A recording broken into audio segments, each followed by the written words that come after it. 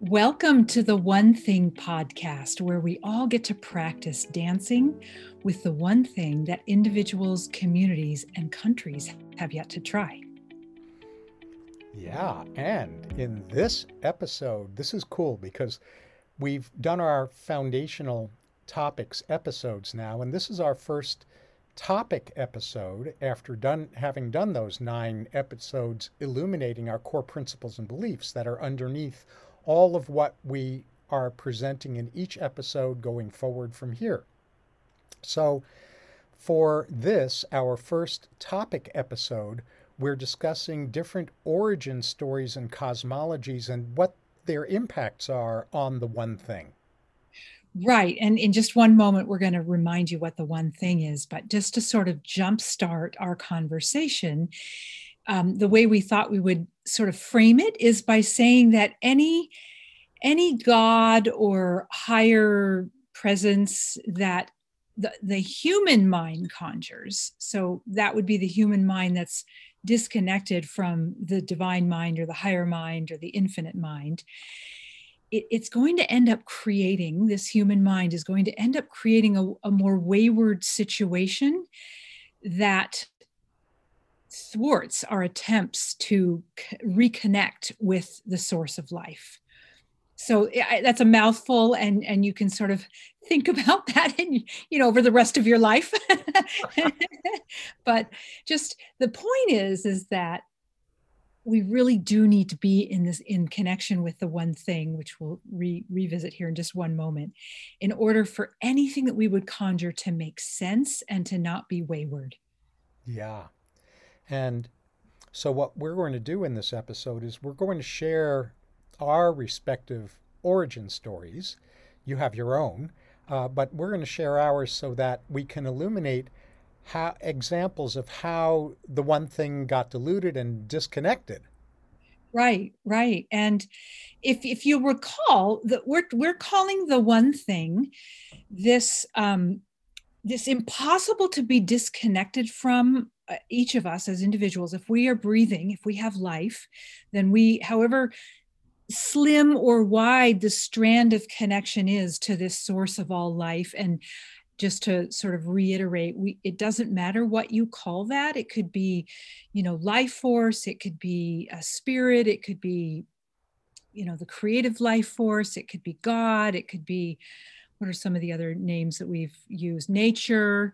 Any of those addresses are actually referencing the one thing. And it's that one thing that it's actually at that connection point that we all have access to unity in this experience that seems very separate. That's the disconnection part. So yeah, did I say everything? So our job as humans is to become consciously aware that there is such a thing to connect to, and then to do the work of practicing on a regular basis, day in and day out, in all the pockets of our life, bringing that connection to all of the slices of life. We're better in some slices than others, and so the slices we're less good at is our best growth edge, right?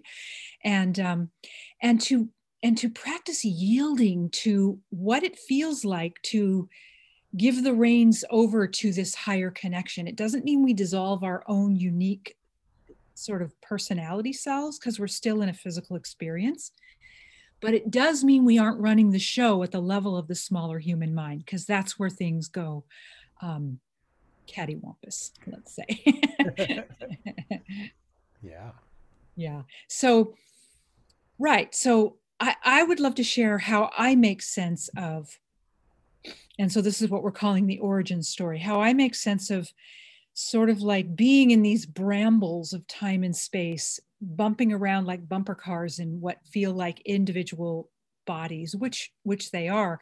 But until we do what I just said, it feels very, very heavy and intense and separate, right? And so the way I have made sense of this, and this has come about for me over a period of probably 40 plus years. And it all comes from spiritual teachers and scientists who understand quantum physics and metaphysics and, leading edge understanding of of energy, really, because we are really talking about energy when we sort of boil it all down. So I imagine that before we incarnate into a physical experience, we're all sort of in this warm soup of love, and it's all the same. There's no contrast in which to experience itself. So at some level, consciousness said, I'd love to have the experience of myself. And so hence the extension from the central core of creation, or the source of all life, or the 0 point consciousness, whichever word you'd like to put to it. There's these multitude of extensions of life force, which I'm calling you and I. And it just so happens we're in these separate bodies, these bubbles of biology, as I think as Bruce Lipton calls it. Somebody calls us bubbles of biology. But that doesn't mean the part of us that is unseen isn't also part of our experience and isn't also connected to this higher realm. I recently heard a spiritual teacher say that the third dimension is between 95 and 98% fear. So it's the purpose of the third dimension, which most of us drop into when we're born, right? Like we go from this warm, connected, love-based soup where we have 24/7 room service, right? Like everything is available. And then we say, well, let's try contrast. And so we drop into the third dimension, and the purpose of the third dimension with such a drastic disconnection from this source of life is to explore contrast for the purpose of making choice as an individual, as a an individual still connected, but sometimes we don't always know that, right? We're never not connected. It's just that we in our human mind completely forget that for decades and possibly lifetimes, or at least along our lifelines, right? So and then we find our way back, and we it's like a bit of a what a treasure hunt is. That what was that thing where you used to have to go, I'm dating myself now, but door to door and say, do you have a button, or do you have a spool of thread, or do you have Oh, a right. piece of string? It was a scavenger hunt. Scavenger. That's it. Scavenger hunt, right? Well, in my view of life now, it's like this is a scavenger hunt, this is a treasure hunt. And what's the treasure? The treasure is connection to love. So my job as a human being is to discover the ways that I'm disconnected, so that I can bring myself back in that particular perspective, in that particular slice of life, back to love. And I also recently heard someone say, we F it up. She said the whole word, but I'm going to be considerate. G-rated. Yeah, G-rated, right. We F it up over and over and over until we get it. And so that's the game board. That's the purpose. That's the design. And then one might say, but why all the suffering and why all the pain? Well, there are two considerations to that. One is that contrast. If you think about the furthest contrast from love, that would be the most painful, and that would elicit the most suffering. And when we drop in, we trust. I have been told over and over and over that on a soul level, that we wanted so bad to come into this physical reality on earth specifically because of this contrast. And we've talked about duality in one of our other shows, that it's so great that we have the greatest chance of evolving our soul. And the ultimate in soul evolution is becoming closer and more expanded into love. And so one last thing on this, and then I'll stop, is that the whole point of the game at an even higher level than each of us individually being on the treasure hunt to discover love, is that all of life gets to expand into more love as each of us have, every moment we have a discovery of this sort. So yeah, I think that's the long and the short of it. I'm sure I could say more, but I should probably leave it at that. Okay. And I'll share my origin story next, with a reminder to all of you that Lori and I are just being transparent about our origin stories. There's no implied expectation or idea that you should abandon yours and adopt one of ours. We're sharing our origin stories in order to illuminate some things about the connection between origin stories and connection with the one thing. So keep that in mind as I now share the origin story that I most resonate with, which has some overlaps with Lori's and some nuance differences as well. So the origin story, after studying, as Lori has, over the course of both of our lives, multiple different cosmologies and origin stories, the one that I most resonate with is it goes something like this. In the beginning, there was the author, there was God, or whatever word you want to use for God. There was that which creates, and the creation of that which creates. So there was God and God's creation, if we use the G word. And in that state of unity between God and God's creation, all there was love. All there was love and the extension of love, which was the creation. And in the midst of this lovingness, this expression of love and the extension of love, came this question that which was created by source, by God, forgot to laugh at the silliness of, which was, is there something beyond God? Is there something beyond source? And in that moment when that question arose and the question appeared to be serious rather than a silly and impossible question. Of course, how could there be anything beyond love? How could there be anything beyond all that there is, all that was created? In forgetting the silliness of that question, there was the appearance of a split, a separation from source. And in that moment, from timelessness to time, that moment from eternity into the illusion of time, there was this terror that arose. It was like, oh my gosh, there is something beyond that which is source and the extension of source.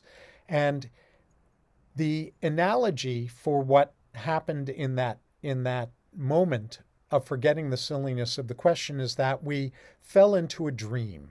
The collective creation of source fell into this dream where it was possible to be separated.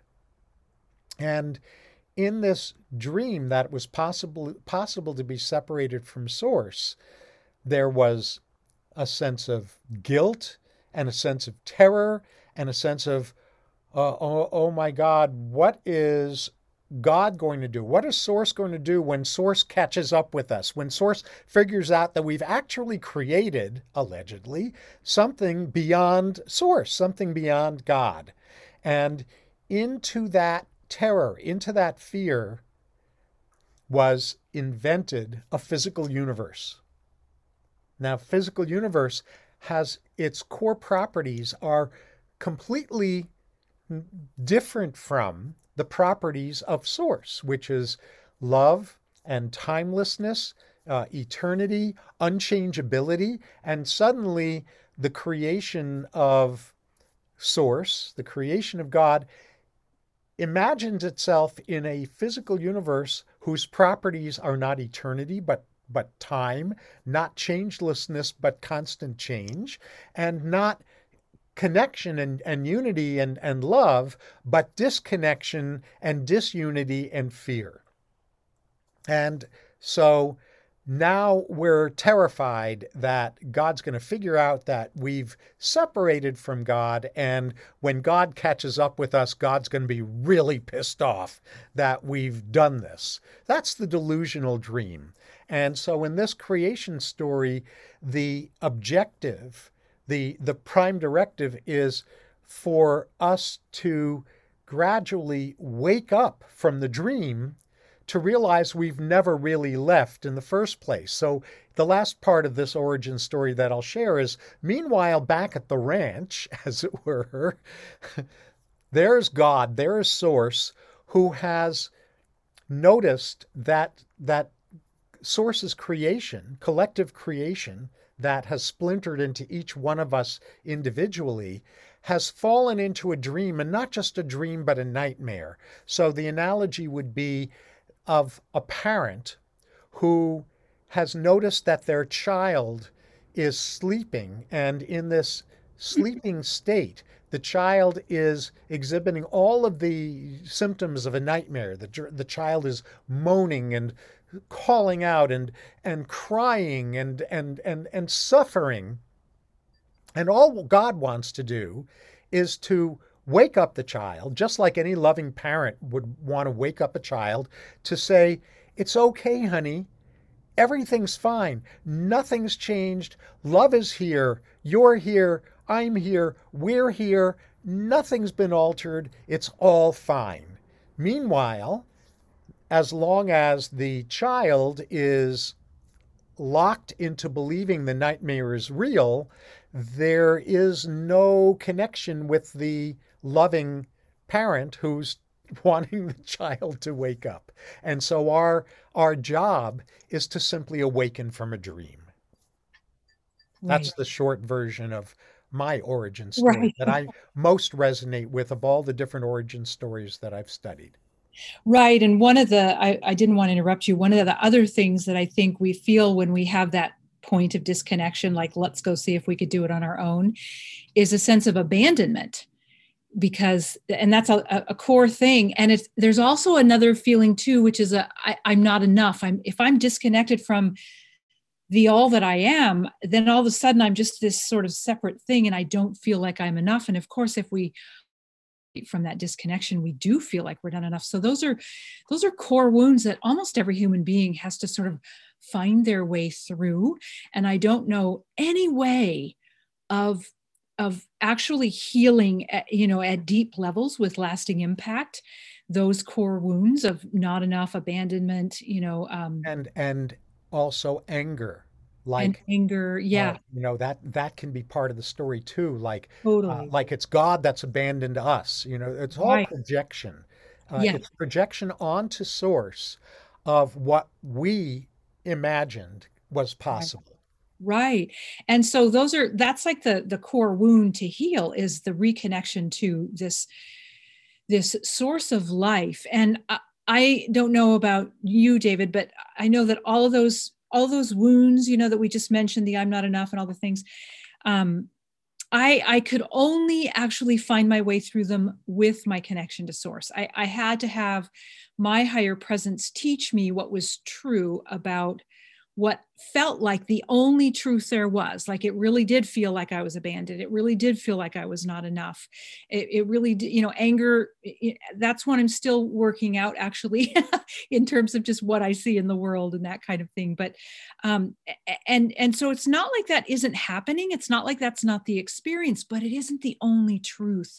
And so the more I personally like yielded to be given more wisdom and understanding about it, the more I could rest into this a higher truth, right? And I know that some people have a really good relationship with their higher presence, the one thing, and they are able to actually even engage with this connection through their religious. Other people actually need to like leave their religious path in order to spread their wings and discover, beyond the dogma and the doctrines that are, often man-made. I think we forgot to, or I forgot to say this earlier, is that when you peel back all the layers from all the paths, all the spiritual paths, all the philosophies, all the religions, really, it's the one thing that is at the core of it all, right? They just all have different ways of teaching and things they leave out, things they emphasize that aren't necessarily the best things to emphasize, all for whatever their purposes are. That's another conversation. But the point is that anybody can have, whether they're religious based or not religious based, they can foster this relationship with the one thing. And the other thing I'll say about that is every moment in time, in this time space reality, that we reconnect with that energy, when we reconnect with the essence of life, and we sort of like dissolve an old belief because of that connection and because it has been brought to our awareness, the entire collective of life is gifted by us doing that. So a lot of times people will say things like, oh, I don't know what I can do to help, make the world a better place. And I would say to you that doing this very thing, connecting to your higher presence, to the one thing that has, sort of like the best guidance I know of, bar none, the more you actually make a shift in the collective, the more of us that do this is the reason why we're doing this show. The more of us that are willing to do this in more and more moments of our lives, the quicker we can actually affect the greater good.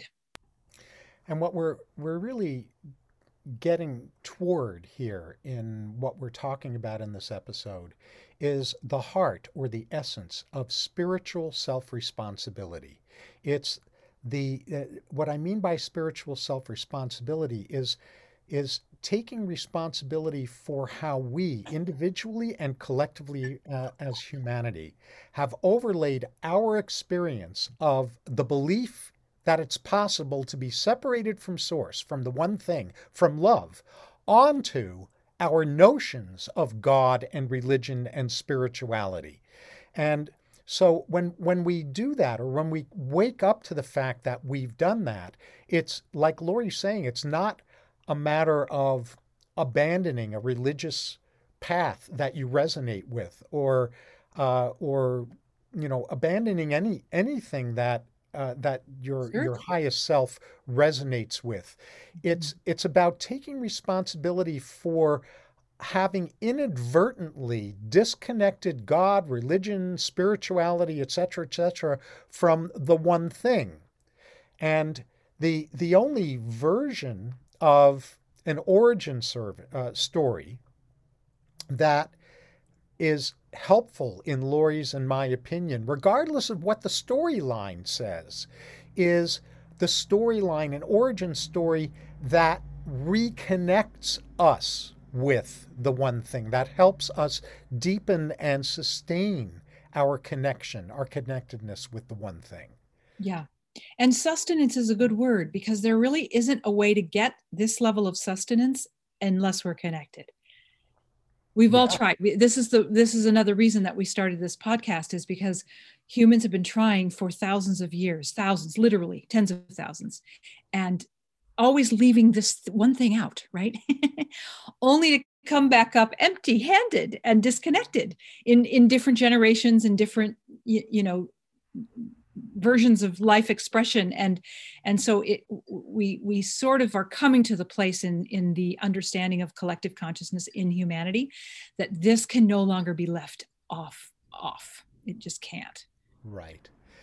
And as I lead up to talking about an epiphany I had about this at age 17, is it okay to Go segue into that? What I want to say is that in my relationships with people from a vast number of and range of religious and metaphysical and spiritual and non-spiritual yet love-based paths around the world, what I've come to appreciate and trust is that there's actually one spiritual experience. That's the experience of connectedness and love.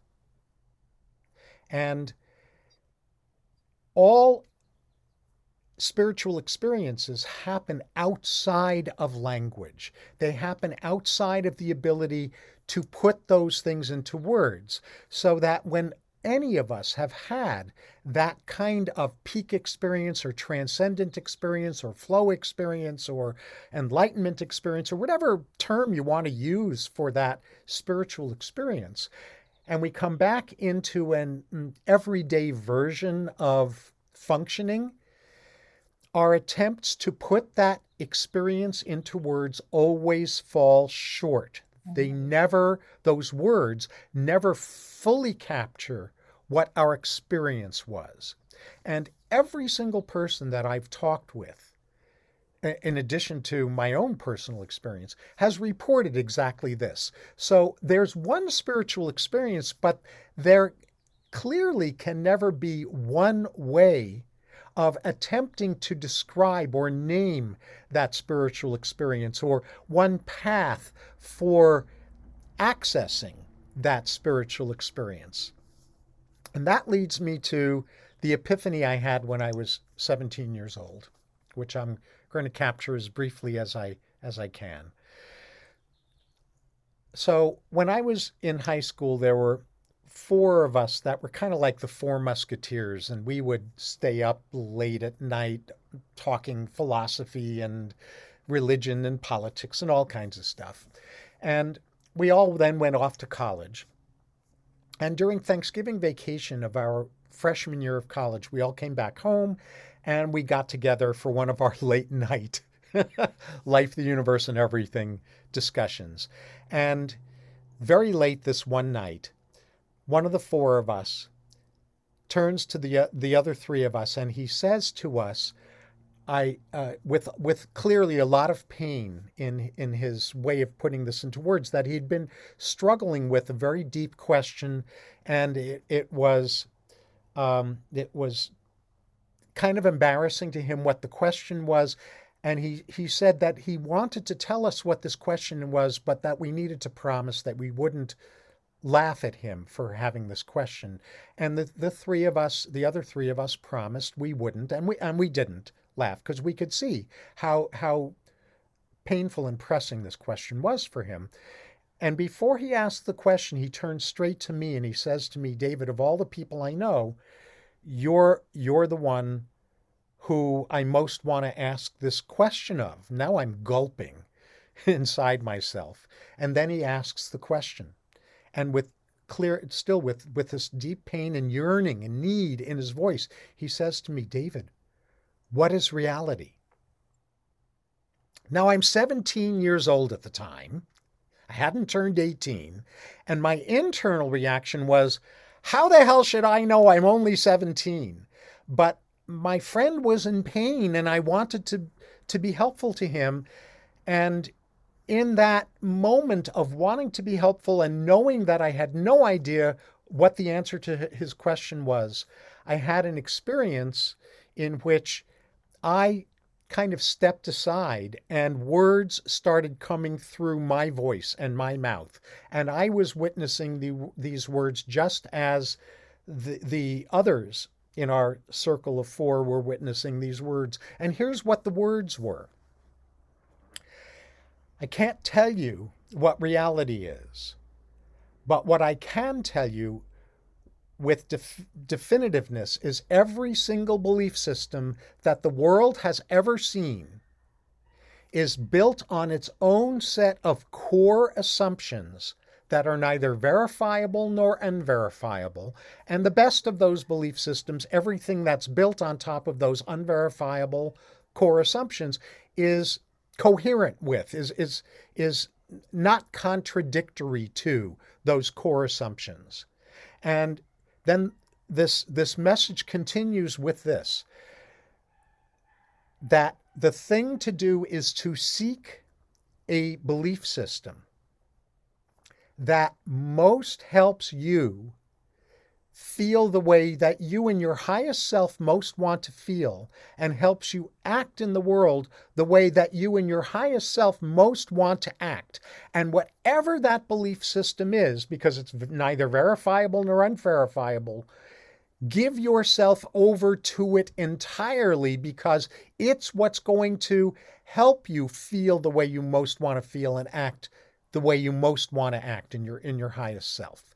At the end of this discourse that's coming out of my mouth, I'm sitting there going, hada, hada, hada, hada, because I had no belief system. I had no cosmology. I had no metaphysics that could explain to me what had just happened. It was actually my very first if you will, channeling experience, although I had no way of naming it that way at that time.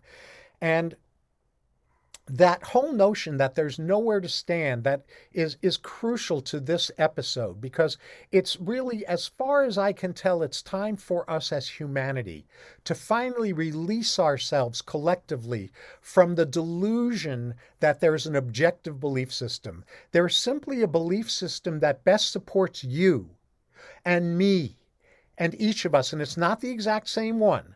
There's the right fit one for you that best supports you in becoming ever more consistently connected with the one thing. Mm-hmm. Humans almost insist that because they have a place that feels like the place that's right to them, that this means that other belief systems must be wrong. And we're trying to get back, get you out of that belief, because that belief, further it it furthers what Lori was talking about with her belief system, that that these origin stories are only serving us to the extent that our particular origin story helps us connect with and stay connected more consistently with the one thing for us. Right. And that's our only job as a human being. Everything else is sort of icing on the cake, so to speak. And honestly, if we did that, if we did what David just articulated, it would be okay for there to be variation in cultures and races and philosophies and religions and skin colors and choices. It would be as unique as there are no same fingerprints or no same makeup of the trillions of cells that each of us are, never ever again being uniquely in this way, right, or your way. And it's just an interesting shift of perspective to just kind of come into that inner alignment as the thing to tend. Stop worrying. I'm not saying you are, but for in general, for humans to kind of pull back on worrying about trying to make everything else be different outside and control things from on the outside. It would be staggeringly, shockingly, welcomingly